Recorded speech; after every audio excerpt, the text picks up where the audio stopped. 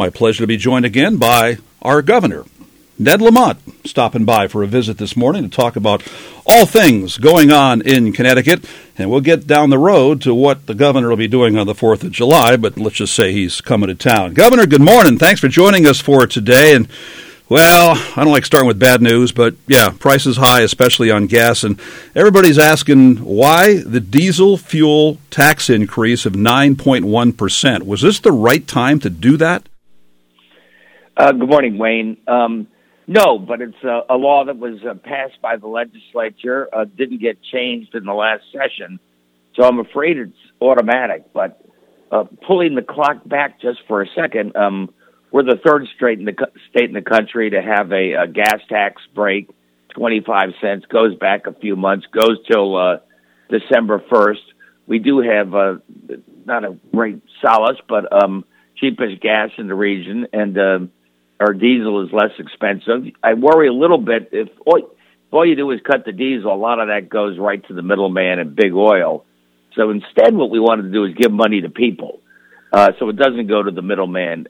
So it doesn't go just to the truckers, big truckers. So that's why we got the property tax, the car tax, the other tax cuts that we're putting in place, and they kick in less than 3 weeks. As a matter of fact, Connecticut and the other two states were ahead of the curve on that, taking out that state excise tax. Do you hear now that other states may be eventually following suit? Yeah, I've been. A lot of governors have reached out to me because what they all worry about, which is very legitimate, is if you cut the gas tax, does that go to the motorist who's filling up at the pump, or does that go to ExxonMobil or somebody else? And it looks like in Connecticut that most of it went to the person filling up at the pump. I mean, our gas prices went down quite a bit after the gas tax cut. Unfortunately, they went back up again, given all the other world market issues. Now, coming up next week, we have July 1, the new fiscal year in Connecticut, and one of the stories in the news today is about the great retirement there with 4,400 people that are going to be stepping down. 3,000 have already done it. Just to address that and how that affects the way the state does business and how you go about filling those positions. Well, first of all, we had worried that there was going to be the gray tsunami, if you remember that, and we were going to have 7, 8, 9,000 people retire leading up to July 1st. It looks like the good news is it'll be much less than that. Maybe 1,500 or so have said since our last statement as we get closer to July 1st. We've hired more people than we ever have as well. So I think from a balancing point of view, we're keeping up. We're not exceeding expectations, but we're keeping up in terms of making sure all the key jobs are filled and we don't miss a beat. I'm guessing in those stats that have come out of the news the last couple of days, lifeguards are not in them. Where do things stand as far as lifeguards in the state? Because that's a serious problem right now for the folks who want to get out in the water.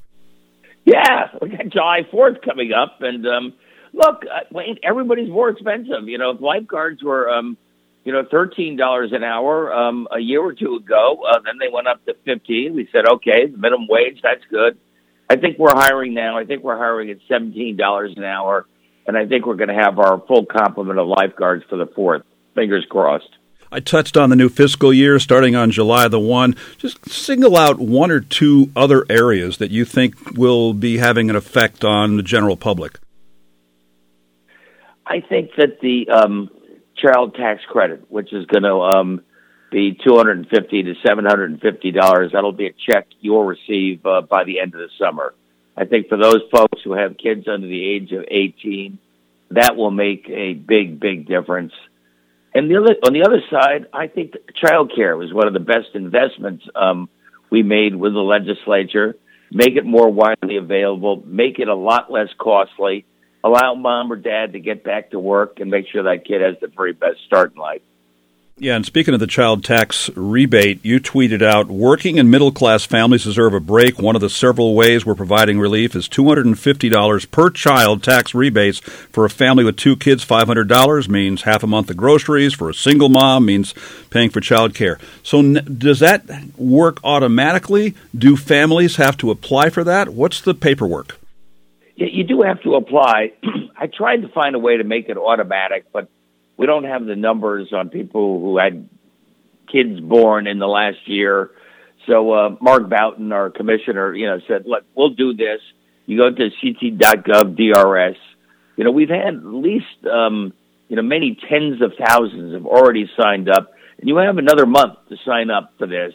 And I don't see any reason why you want to leave money on the table, especially given high inflation. We're doing what we can to help you out. Back at the end of May, you launched the 2022 Summer Reading Challenge, which begs the question, Governor, are you reading something this summer? I read a lot. I've gotten lazy in the sense that I reread a lot of books. The one I'm reading right now is, which I've not reread, is the story of Jack Welch, the man who broke capitalism, Neutron Jack. So for me, that's interesting. Obviously, Welch, was here in Connecticut. He had GE here in Connecticut. And then within a few years of him leaving, GE just imploded. And what was the most valuable company, in the world, or at least in this country, is now almost no more. That's a great answer. Now, this year's Summer Reading Challenge, the theme is Read Beyond the Beaten Path. Tell me about what this reading challenge is about and what that theme means. Look, you can Zoom, you can social media, but reading opens your mind. And just don't read the things that make you comfortable. Read, sort of things outside of your comfort zone, and that really inspires the imagination. And I've just talked to the kids, a month or so ago online, and, we've got tens of thousands of these kids, making sure that they keep up and read whatever it is, a book a week this summer. The Senate close to passing a gun safety bill. Your thoughts on that? And it sounds like the feds are starting to catch up with Connecticut. I think that's exactly right. And who better to tell that message than Dick Blumenthal and especially Chris Murphy going down there. We had Sandy Hook. Uvalde was just like Sandy Hook in too many eerie ways, starting with the age group in the school. So I'm really happy. I'm glad it was done on a bipartisan basis. It's gotten too politicized. What we can do to keep those schools safer, what we can do to keep our communities safer, and getting the illegal guns off the street is a big part of that. And not the legal guns. Nobody's touching your legal guns, but we're just flooded with illegal guns and ghost guns. And in particular, I think that red flag law, which had support, is big. That kid in Uvalde telegraphed online over and over what he was going to do, and nobody responded. But we had that all along, didn't we? Yeah, we've had that since the late 90s. We strengthened it in this last legislative session so that if a parent, a family member, a doctor says this kid is a risk to themselves, not to mention the community, they can assert for a red flag waiver so that they can't get that gun. The boyfriend loophole had been a stumbling block to the federal law, the Senate consideration. Where do we stand? Where have we stood in Connecticut? Have we had that in place? I believe we have.